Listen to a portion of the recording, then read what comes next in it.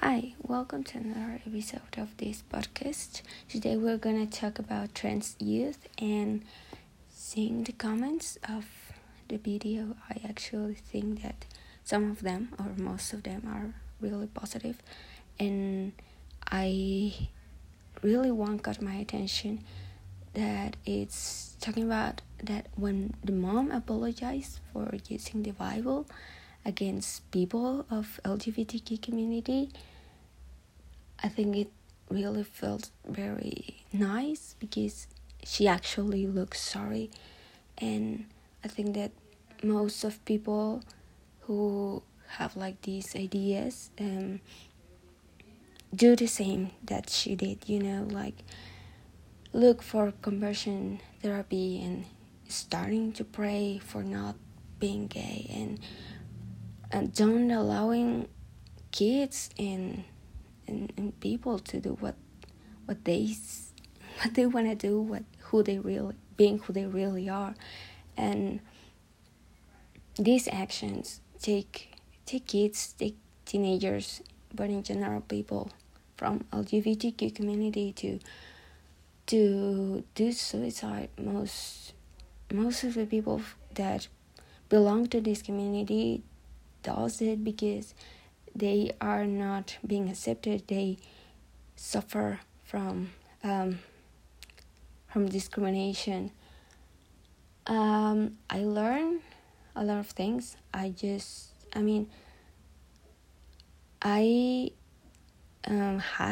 have a friend that's transgender. He's now a he, and actually I think that the acceptance of family, it's really important. However, not everyone gets to have that, and like we saw in the video, it started with the positive things, but then the mom came with what happened at the beginning of the story of the girl. Like she wasn't accepting it.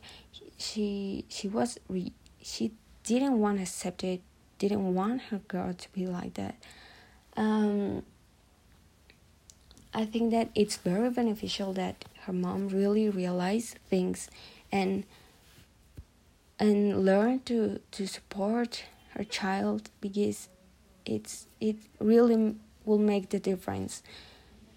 I think that the world, perhaps she's religious, I think that world needs more people like her.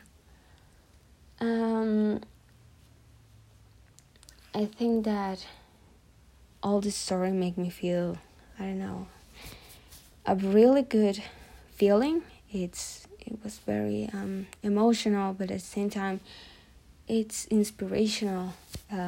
It really gets. I have to be honest. And I just take advantage that just the teacher is gonna listen to this. But for example, I belong to the LGBT community, not only as my sexual orientation, but also as my identity. I have like the pronouns she and he. It took me a while. Actually, I knew it since I was 10, or even when I was younger. And it actually makes you feel like there's something good outside in the world. There's people that could actually help you and will understand you. Because, for example, I live with my parents and they are not like very open-minded, but I'm fine with that because I haven't told them, but I think that if you don't feel safe, you don't have to come out until you really feel that nothing is going to happen to you and you are in a confident space. Religion really plays a very important paper in the family of the girl, because but they find a way to introduce the Bible into the LGBTQ and makes it more appropriate, more open-minded and kind. I think that the girl should be allowed it to be, and in general the transgender people should be allowed it to use the bathroom where they feel comfortable.